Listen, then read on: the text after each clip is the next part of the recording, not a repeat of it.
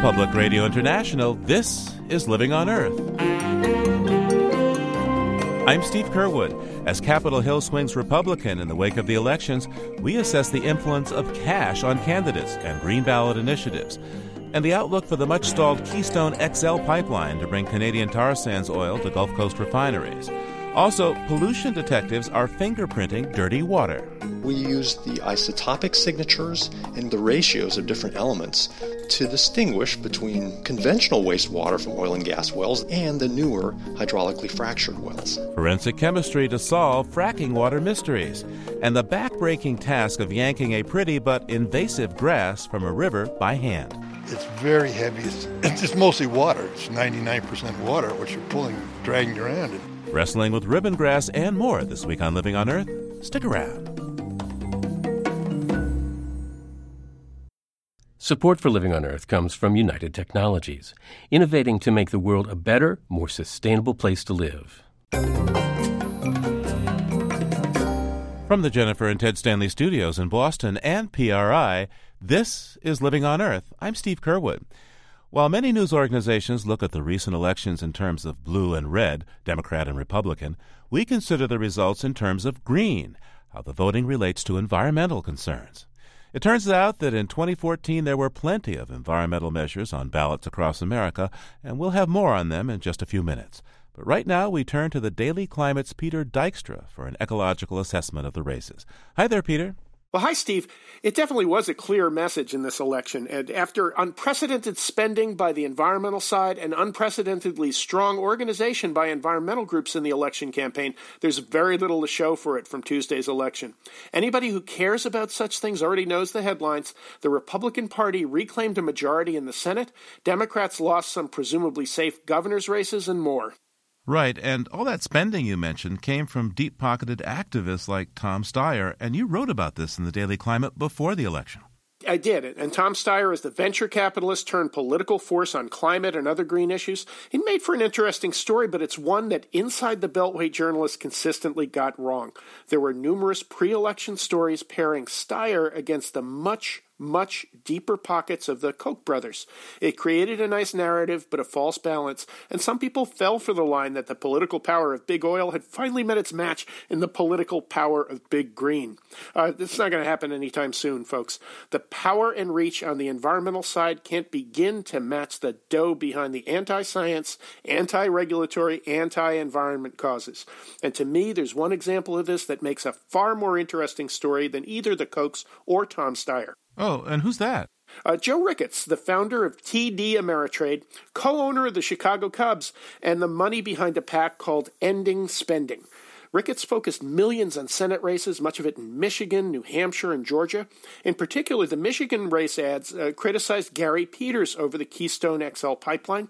He also ran attack ads against Jeanne Shaheen in New Hampshire and Michelle Nunn in Georgia, all Democrats. Nunn lost, but Peters and Shaheen were two of the Democrats' bright spots. So Joe Ricketts, in the fashion of his Chicago Cubs, lost 2 out of 3. Okay, Peter, but let's stay with the Keystone Pipeline for a moment. Republicans have made approval of this pipeline to carry tar sands oil from Canada to refineries along the Gulf of Mexico a top priority. Yes, and in their victory speeches this week, the new Senate Majority Leader, Mitch McConnell, and Republican Party Chair Reince Priebus made it clear that they'll push for Keystone, even as some in the oil industry seem to be backing away from tar sands. Meanwhile, out in Nebraska, where there's a pitched battle over Keystone, one of its biggest congressional boosters lost a close race. Lee Terry, an 8-term Republican, was surprised by a challenge from Democrat Brad Ashford. But in reality, control of the Senate might be more symbolic than anything else. The Republican-controlled House the past few years has gotten obsessive over things like Obamacare, passing the same repeal bill over and over again, knowing full well that it won't survive the Senate or a presidential veto. The Senate may now jump into the same trench, passing symbolic bills to defund or maybe even abolish EPA, to build Keystone and other environmental issues. Yeah, Peter, but you just pointed out Obama has that veto pen. Yes, and the risk is that this election sends a message that the Democrats didn't see much positive, and the increasingly environmentally hostile Republicans didn't see much of a downside in taking sides on the environment. If President Obama reads those political tea leaves, the Keystone Pipeline is as good as built. But if, like a lot of second-term presidents, he wants to leave a legacy that in this case includes climate change action, he might kill the pipeline or at least leave it in the lap of the next president. Thanks, Peter. Come back a little later in the show and we'll talk a few Election Day specifics. Okay. We turn now to the environmental initiatives on the ballots in some states, but there wasn't much of a pattern to the results. Maine and Michigan took on hunting. In Maine, voters said it's okay for hunters to use bait when hunting bears. But Michigan rejected wolf hunting in a vote that's likely to wind up in court, as the legislature had already approved that method of population control. Massachusetts refused to extend container deposits to bottled water, while Berkeley, California, approved a soda tax. And the question of labeling GMO ingredients was back again. Living on Nurse Naomi Ehrenberg has been looking at what happened. There were 2 statewide referenda to require GMO labeling, each of which failed. In Colorado, 66% weighed in against Proposition 105, as opposed to only 34% in favor. The vote in Oregon, though, was so close that Measure 92 was not decided until Wednesday afternoon, and then with less than 51% bringing it down. I might add, Steve, that both sides broke spending records for Oregon ballot measures. Interesting. So what about the 2 other GMO-related votes? These were county-wide initiatives. Northern California's Humboldt County has, I'm quoting here, prohibited the propagation, cultivation, raising, or growing of genetically modified organisms. Now, farming is not the big business in Humboldt that it is in other parts of California. That said, the other successful measure was in an important agricultural region. It's Maui County in Hawaii, which might be best known as a tourist destination, but actually that's an important agribusiness research center for Monsanto and Dow, and that's for the same reason it's a vacation spot, the weather. The growing season lasts all year long, and both Dow AgroSciences and Monsanto are heavily invested in seed development there. Naomi, you mentioned big money involved in Oregon's close vote. What about Maui? Well, we know that GMO supporters spent nearly $8 million, or over $300 for every vote against the ban. And all that money wasn't enough? It was very close. The ban passed by only a couple of percentage points. It seems as though grassroots organizing was what made the difference. Residents in Maui County took to the streets, they carried signs and knocked on doors, and they called friends to talk about Monsanto's and Dow's agricultural practices. So what exactly did the yes voters get? They got a temporary ban on genetically engineered crops, which stays in effect until the county council reviews safety studies to determine the potential environmental or health threats of GMO plants. And the research is being paid for, you ready for this, Steve? By the seed companies. Why am I not surprised? Thanks, Naomi. Well, other ballot questions took on land use and the protection of natural resources. Living on Earth's Helen Palmer has been checking up on them. Yes, several states had these issues on the ballot: New Jersey, Florida, North Dakota, Louisiana, Alaska. Most of these initiatives were successful. Florida's Amendment 1 to devote a third of excise taxes to wildlife, fish, forests and the like.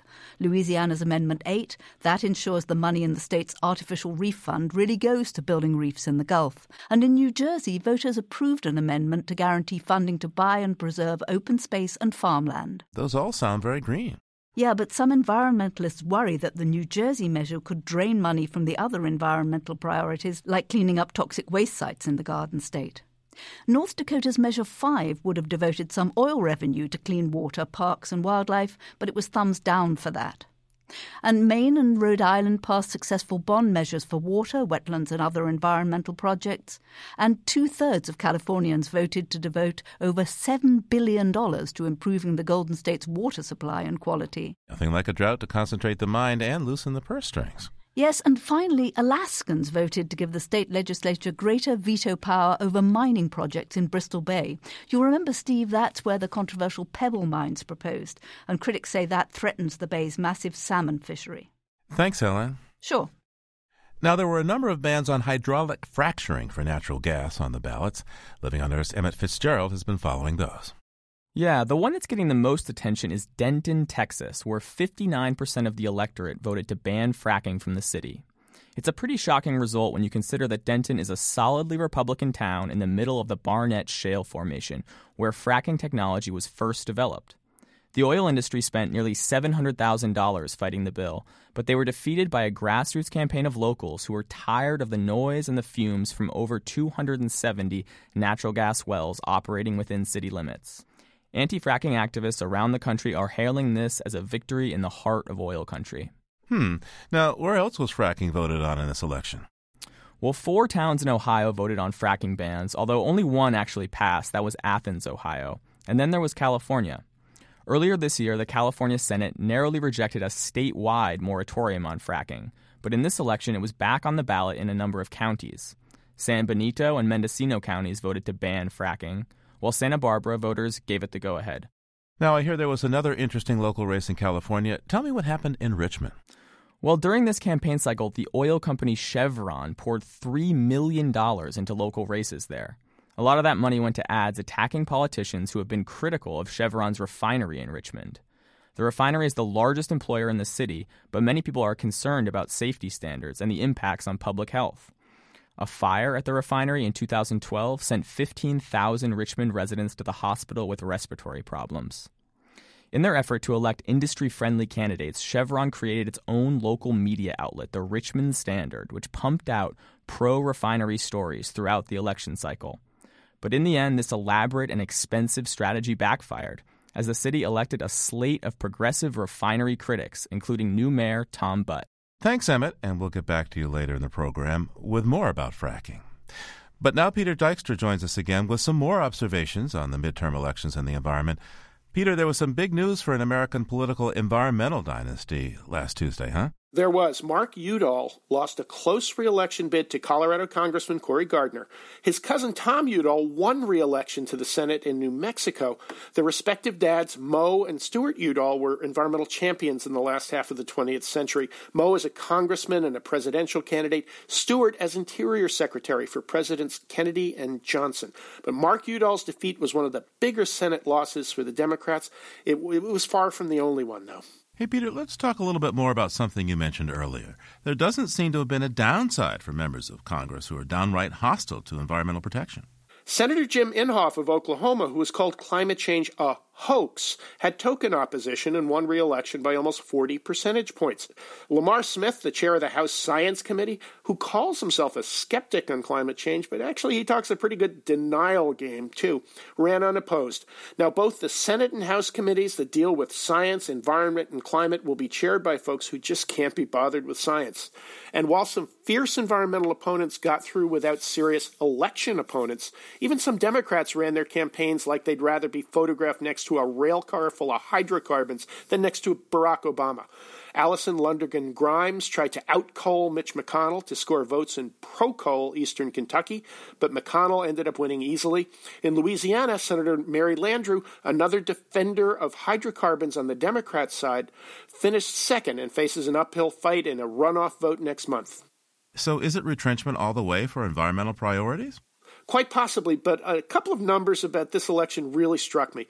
First, by now, I'm sure we're all already missing the flood of blood-curdling attack ads. The Center for Public Integrity calculated that the U.S. Senate races alone spawned, get this number, 908,000 TV ad placements. And that's just the broadcast station. It doesn't include cable TV. That's a lot of money drawn out of big spenders, courted by politicians, then distributed to campaign consultants and TV stations. It doesn't matter what your politics are. It's no way to run a democracy. But here's another one. NBC News polling said that millennial voters under 30, were only 12% of the turnout on Tuesday. Just 2 years ago, under 30 voters were 19% of the total. If you're pushing environmental issues and young voters don't show up, you're in trouble. And what do you think the exit polling told us about climate change this week? What's that, Peter? Nothing. There isn't any exit polling on climate change. What are you, crazy? It's not that important to the pollsters. But actually, the Associated Press exit polls did say that climate change is on many voters' minds, but the results don't suggest it was on their ballots. Thanks so much, Peter. Peter's publisher of environmental health news. That's ehn.org and thedailyclimate.org. Talk to you soon.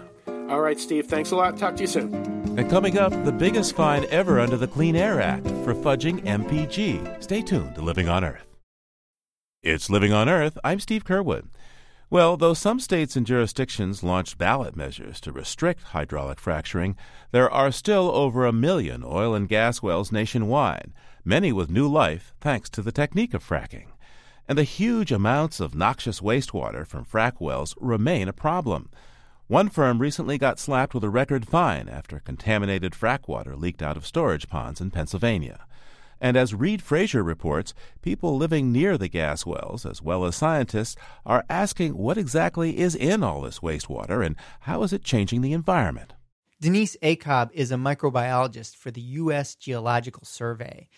In a USGS lab outside of Washington, D.C., she holds up a glass jar. For deep underground to extract the oil and gas, some of that water flows back to the surface. When it does, it carries those elements back with them, sometimes in very high concentrations. In the Marcellus, for instance, the water that comes back out of the well might be 10 times saltier than seawater. And so if that water that's produced out of the oil and gas well leaks out into the surface or is released to the surface, then we can use the presence of these elements and their chemical signatures, their isotopes, to identify them. So you call boron and lithium in particular tracers. What do you mean by tracers? A tracer is a compound that you can use to tell different sources apart. So when I talk about a tracer, I'm thinking about something that might be found in different concentrations in different sources. It might be found in one source, but not the other at all. Or it might have a different chemical signature, like its isotopic composition. So these compounds allow us, even at very low concentrations, to identify the source in the environment. So I'll give you an example. A few years ago in the Monongahela River in Ohio and downstream, there was a really big controversy about increases in bromine and other salts in the river water, potentially impacting people's drinking water. And there was a lot of discussion about what the source of that was. Was it old coal mines? Was it conventional oil and gas wells? Or was it the newly hydraulically fractured wells that were popping up all over the place in the watershed, or at least in the wastewater that was being brought to that watershed? So this kind of approach allows us to disentangle, to distinguish those kinds of situations. We can separate different waste streams and tag them back to their source.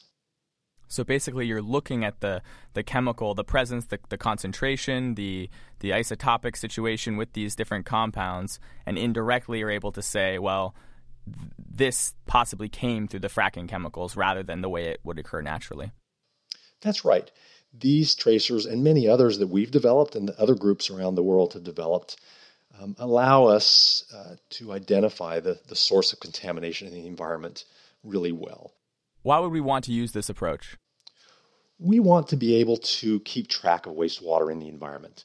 We might want to see if a wastewater treatment facility is working properly. We might want to identify the source of a potential spill. If somebody thinks a spill has happened in their neighborhood or in their stream or river, has it actually happened? And if it's happened, what caused it? This allows us to go in and identify the sources of contamination in the environment. And that's really important and very useful. Professor Jackson, you called this a forensic approach. Can you explain what you mean? Well, at a crime scene, investigators will go in and apply a forensic approach. They might gather DNA, they might gather blood types, they might gather hair, and they assemble a set of evidence to assess a probable cause, a probable weapon, even sometimes a probable person. So in science, we can talk about forensics in the same way. We can gather and apply a suite of chemical analyses and then apply them to a particular situation and try and figure out what caused the problem. You're fingerprinting fracking wastewater? We are fingerprinting fracking wastewater. It's not the same scale of resolution as a DNA identification. It's not a 1 in 100 million or 1 in 1 billion chance. The tools are not that accurate, but they're pretty accurate. In the end, what do you hope comes out of this research? All of the research that I do in this area has a single purpose in mind.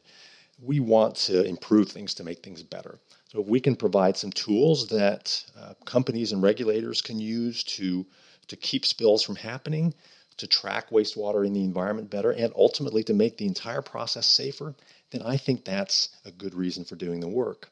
There's also a basic science component to this. We're learning about what's found naturally deep underground.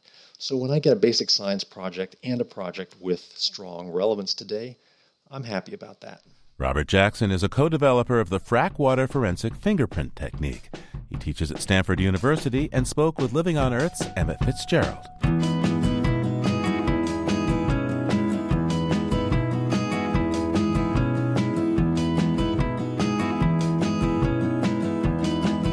Some of South Korea's most popular cars, like the Hyundai Accent and the Kia Soul, haven't been getting their advertised gas mileage.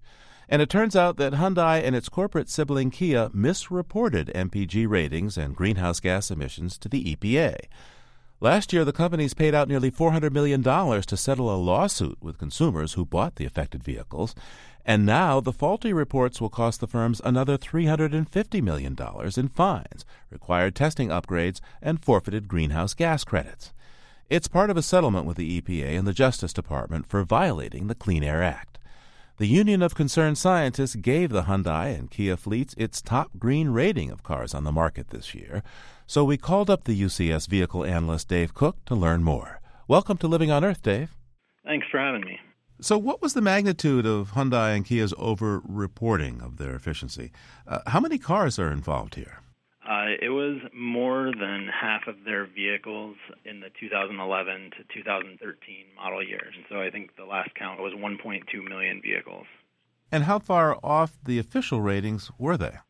They varied anywhere between 1 to 6 miles per gallon, depending on city or highway.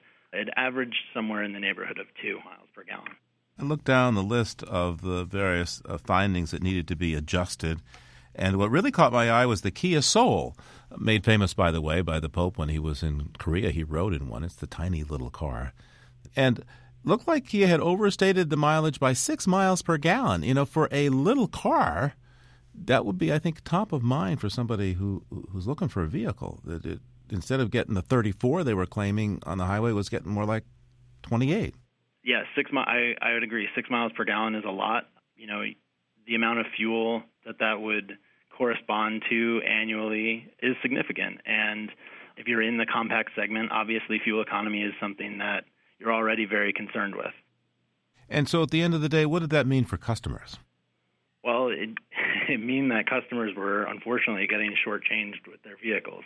Last year, two companies settled with consumers to pay out hundreds of dollars to each purchaser of their vehicles for fuel that they weren't saving. So how exactly did Hyundai and Kia, and I gather they're really the same company at the end of the day, how did they understate their emissions to the EPA? So they share a testing facility, and the practices at that testing facility did not meet EPA standards. And that ranged from things like only submitting the best test results as opposed to the average test results, or using the wrong tires on the vehicle, and that helped improve the test fuel economy. That was then submitted to the EPA.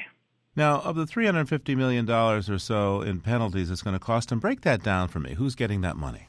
Well, so actually there's really only $100 million that's the penalty for breaking the rules. The common number of about $200 million that's thrown around, really what this is are greenhouse gas credits that they had submitted to EPA, and the EPA said, well, these vehicles aren't actually as good as you're saying, so we are going to take those away. So that's not really a penalty. That's just accounting for the actual vehicle's behavior in the real world. And the last is a $50 million, and that $50 million is new auditing procedures at Hyundai, new testing facilities, retesting of vehicles out to 2017. So that is really just to make sure this doesn't happen again, and it was required by EPA. So really the $100 million is what is saying, you guys broke the rules, the system needs to be fixed, and $50 million will fix it, and we're going to count your vehicles appropriately. So Hyundai and Kia have especially built their brand on being super green. They make cars with great miles per gallon. So what does this episode, these fines, what's that going to do to their reputation with consumers, do you think?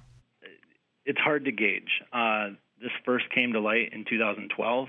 Hyundai Kia sales are doing fine. It certainly is problematic if I'm a consumer just thinking about fuel economy, period. It does undermine your confidence in what the label says, and I think this goes towards how consumers treat fuel economy labels generally. We found that Hyundai and Kia make the most efficient vehicles on average, at least did in 2013. That's why we named them the greenest automaker. The greatest tragedy is that if they had just appropriately represented their vehicles, they wouldn't have had to reimburse customers or the government, and they could enjoy the fact that they've got the greenest fleet and are well on their way to meeting fuel economy and global warming emission standards. There's a reason why Kia's announcement says they just want to move past it.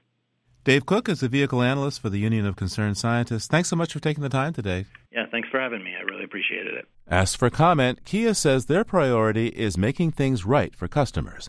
And Hyundai CEO writes that despite the problems, his company, quote, continues to lead the automotive industry in fuel efficiency. There are links to their statements at our website, loe.org.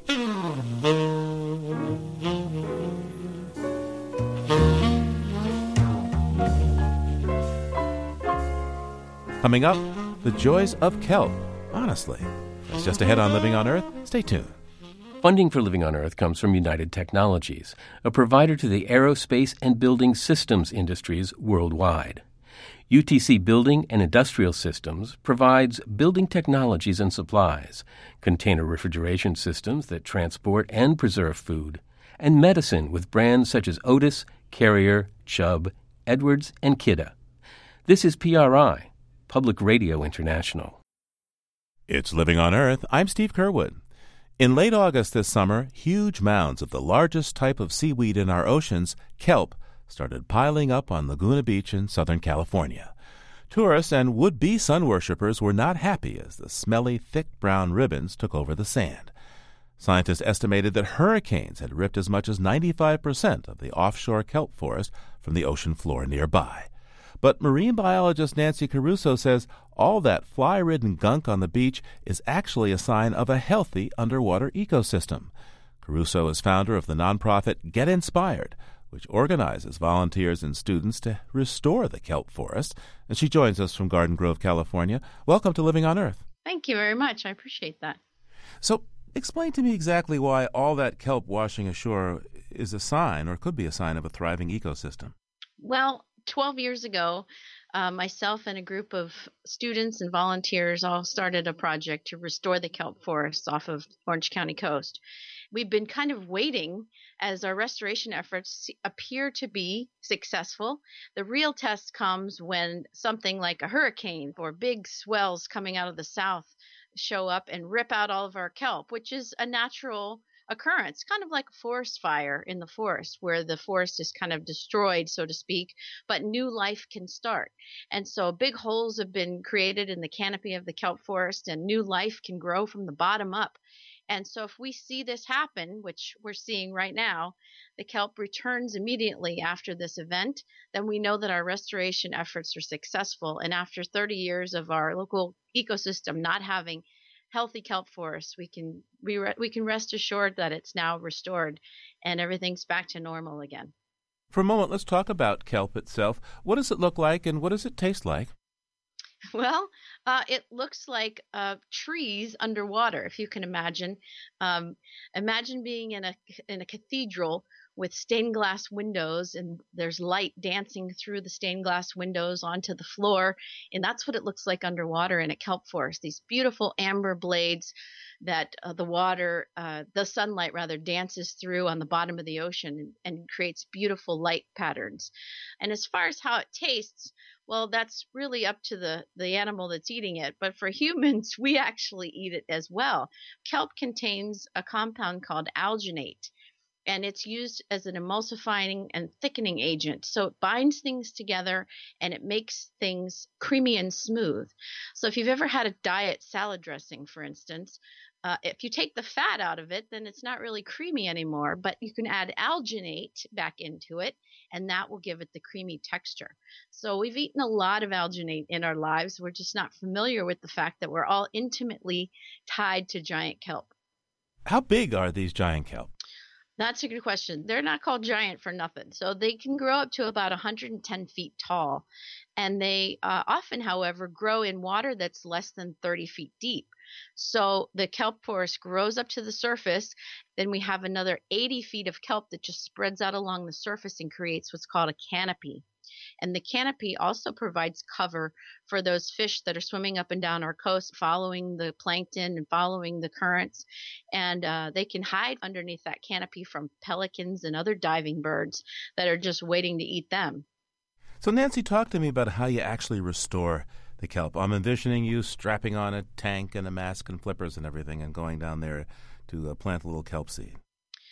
It was actually quite an effort because I had the help of 5,000 students from ages 11 to 18, as well as 250 skilled volunteer divers. And we planted this kelp in 15 different areas in Orange County. There's a spot down in Dana Point. It was the only kelp forest that was left in Orange County. So we would collect the reproductive blades from those kelp plants, and I would take them into the classrooms for the students to clean them, and we would actually stress them out. Overnight, we would leave them out of water in the refrigerator, kind of cover them with paper towels. And then the next morning, we would put them back into ice cold seawater, and the kelp blades would release millions of spores. They're microscopic. They're 400 times smaller than you could see. And we would get these spores to land on small little bathroom tiles. And then we would raise them in the classrooms in little nurseries that we'd built out of Home Depot parts and fittings. And the kids would raise them for about 4 months, just to the point where you could see them with your naked eye. And then we would take these tiles out in the ocean after the kids had learned all the ecology and biology and how the kelp disappeared and how to protect it. They became warriors for the kelp. And then the volunteers would take it out into the ocean and using a rubber band, really simply attach the tile to the reef, there'd be thousands of kelp spores growing on each tile, and they would all outcompete each other. And its root system, called a holdfast, would just grow off of the tile and attach itself to the reef. And the tile was non-leaded and unglazed, so it could actually biodegrade. The rubber band was biodegradable. And there's kelp out there still that has started off from our tiles. So it's really gratifying to see that. You are the grandmother of how much kelp? A whole lot. So what did the kelp forest look like before you started this restoration effort? Why did they disappear? Well, it's actually a long process to collapse an ecosystem. We used to have furry little mammals living down here in Southern California called the southern sea otter. And they've been gone since the 1840s when the last otter was killed in Southern California. Without the sea otter, things immediately started to go out of balance because the sea otter is kind of the top scavenger, I guess, in the oceans here. And it keeps all of the animals that eat the kelp in place.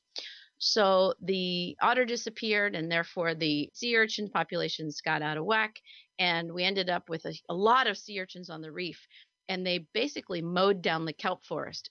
So it started with the demise of the otter and then paving over the surfaces of Southern California to where we don't have, or we have lots of runoff, creating cloudy or turbid waters off of our coast. And kelp likes sunlight. It is actually an algae, so it produces food for itself through photosynthesis, and it can't grow in deeper waters anymore. And the third and last straw for the demise of our kelp forest was actually the El Nino event of 1983. And that, kind of like this year, ripped out all of the kelp that was left in the area. However, there were so many other pressures on it, it never actually made it back. So talk to me about the responsibility that we as people have to restore kelp forests since we contributed to their decline. Well, first and foremost, the number one thing that we can do is to stop runoff from going into the ocean. We don't get a lot of rain here. So every time it rains or whenever you're overwatering your lawn or washing your car, that water goes down our sidewalks, down our streets, washes over everything that's on the streets and sidewalks into the sewer system and directly into the ocean in most cases. And so trying to eliminate that runoff and the things that are on the streets and on the sidewalks that go with the water into the ocean is critically important and something that everybody can do on a daily basis. So, Nancy, I got to tell you, I spent time near Cape Town, South Africa, where there's a huge kelp forest offshore. And that means that on the beach, there are piles and piles of this big, huge kelp. And, you know, it's kind of smelly. It's got a lot of flies. People feel annoyed that they can't use that part of the beach. How do you cope with that? People come to Southern California. They want to, go down to the beach, and here you've got this stuff. Mm-hmm. Well, kelp actually has a purpose when it washes up on the beach. It doesn't just end its life when it gets pulled off of the reef. Inside that massive tangled kelp, there are literally hundreds of animals living. So you'll see kids often going through the plant looking for starfish and crabs and lobsters and sea urchins. And usually there's a chance actually for it to get washed back out again. And this is just like the process that I explained when we stressed the kelp out in the classrooms to get it to grow. We would take it out of the ocean and stress it out, keeping it moist and cool, which it does on the beaches. It's all wrapped up and stays moist and it shades itself.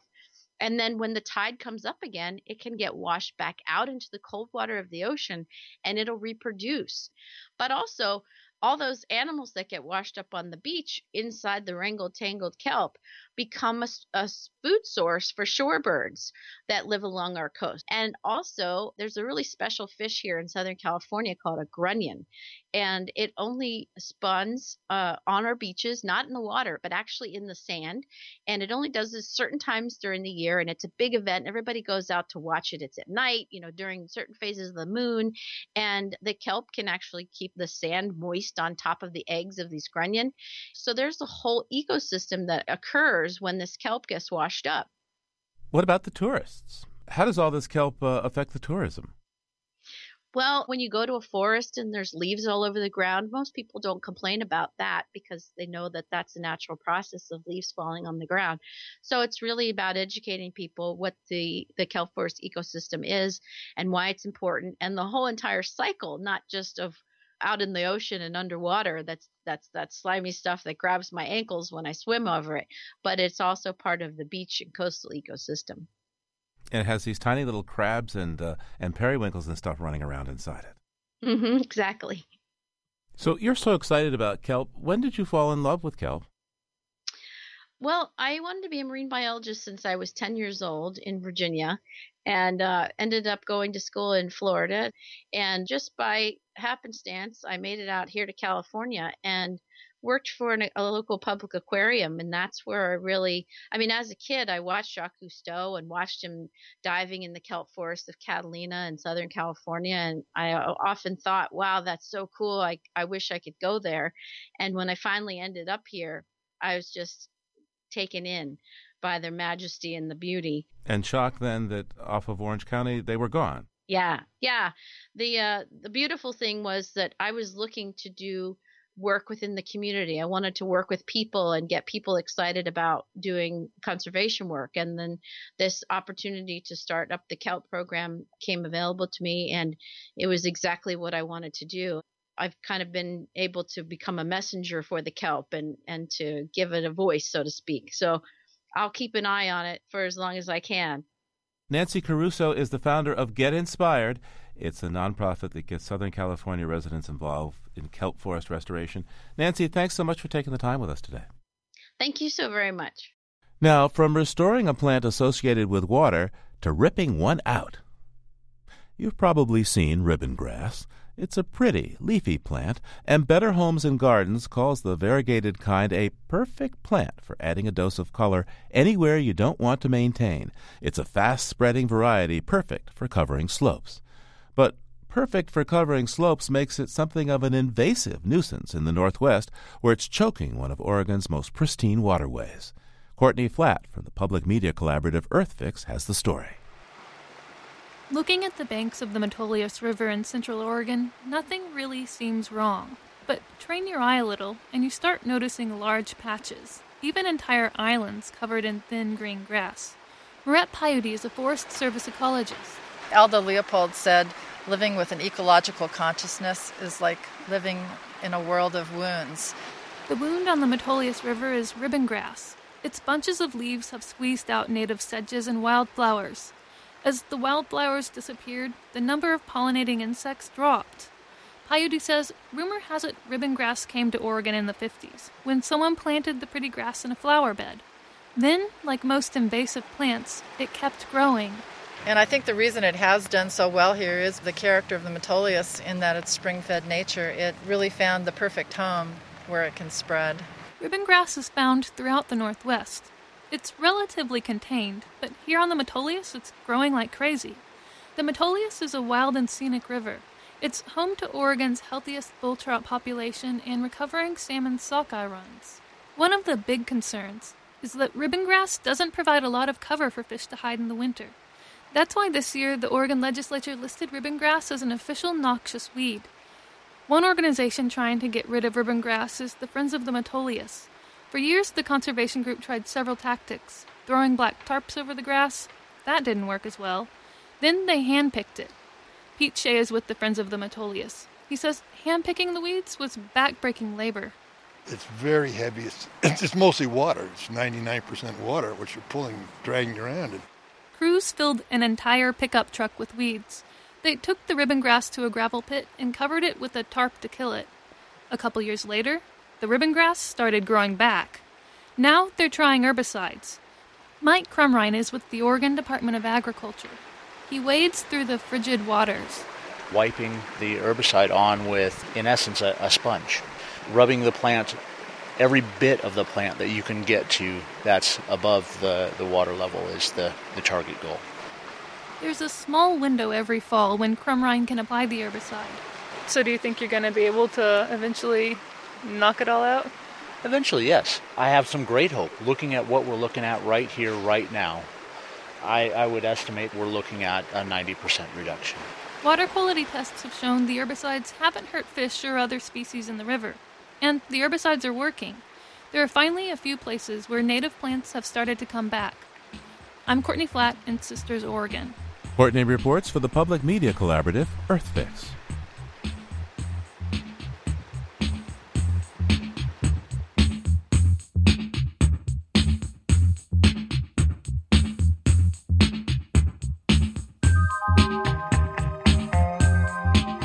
Living on Earth is produced by the World Media Foundation. Naomi Ehrenberg, Bobby Bascom, Emma Fitzgerald, Helen Palmer, Adelaide Chen, Jenny Doring, Lauren Hinkle, Jake Lucas, and Jennifer Marquis are all part of our team. Our show was engineered by James Herwood. Allison Lierstein composed our themes. You can find us anytime at LOE.org, and like us, please, on our Facebook page. It's PRI's Living on Earth, and we tweet from @LivingOnEarth. I'm Steve Kerwood. Thanks for listening. Funding for Living on Earth comes from the Grantham Foundation for the Protection of the Environment, supporting strategic communication and collaboration in solving the world's most pressing environmental problems. The Candida Fund, furthering the values that contribute to a healthy planet, and Gilman Ordway for coverage of conservation and environmental change. Living on Earth is also supported by Stonyfield Farm, makers of organic yogurt, smoothies, and more. www.stonyfield.com. PRI, Public Radio International.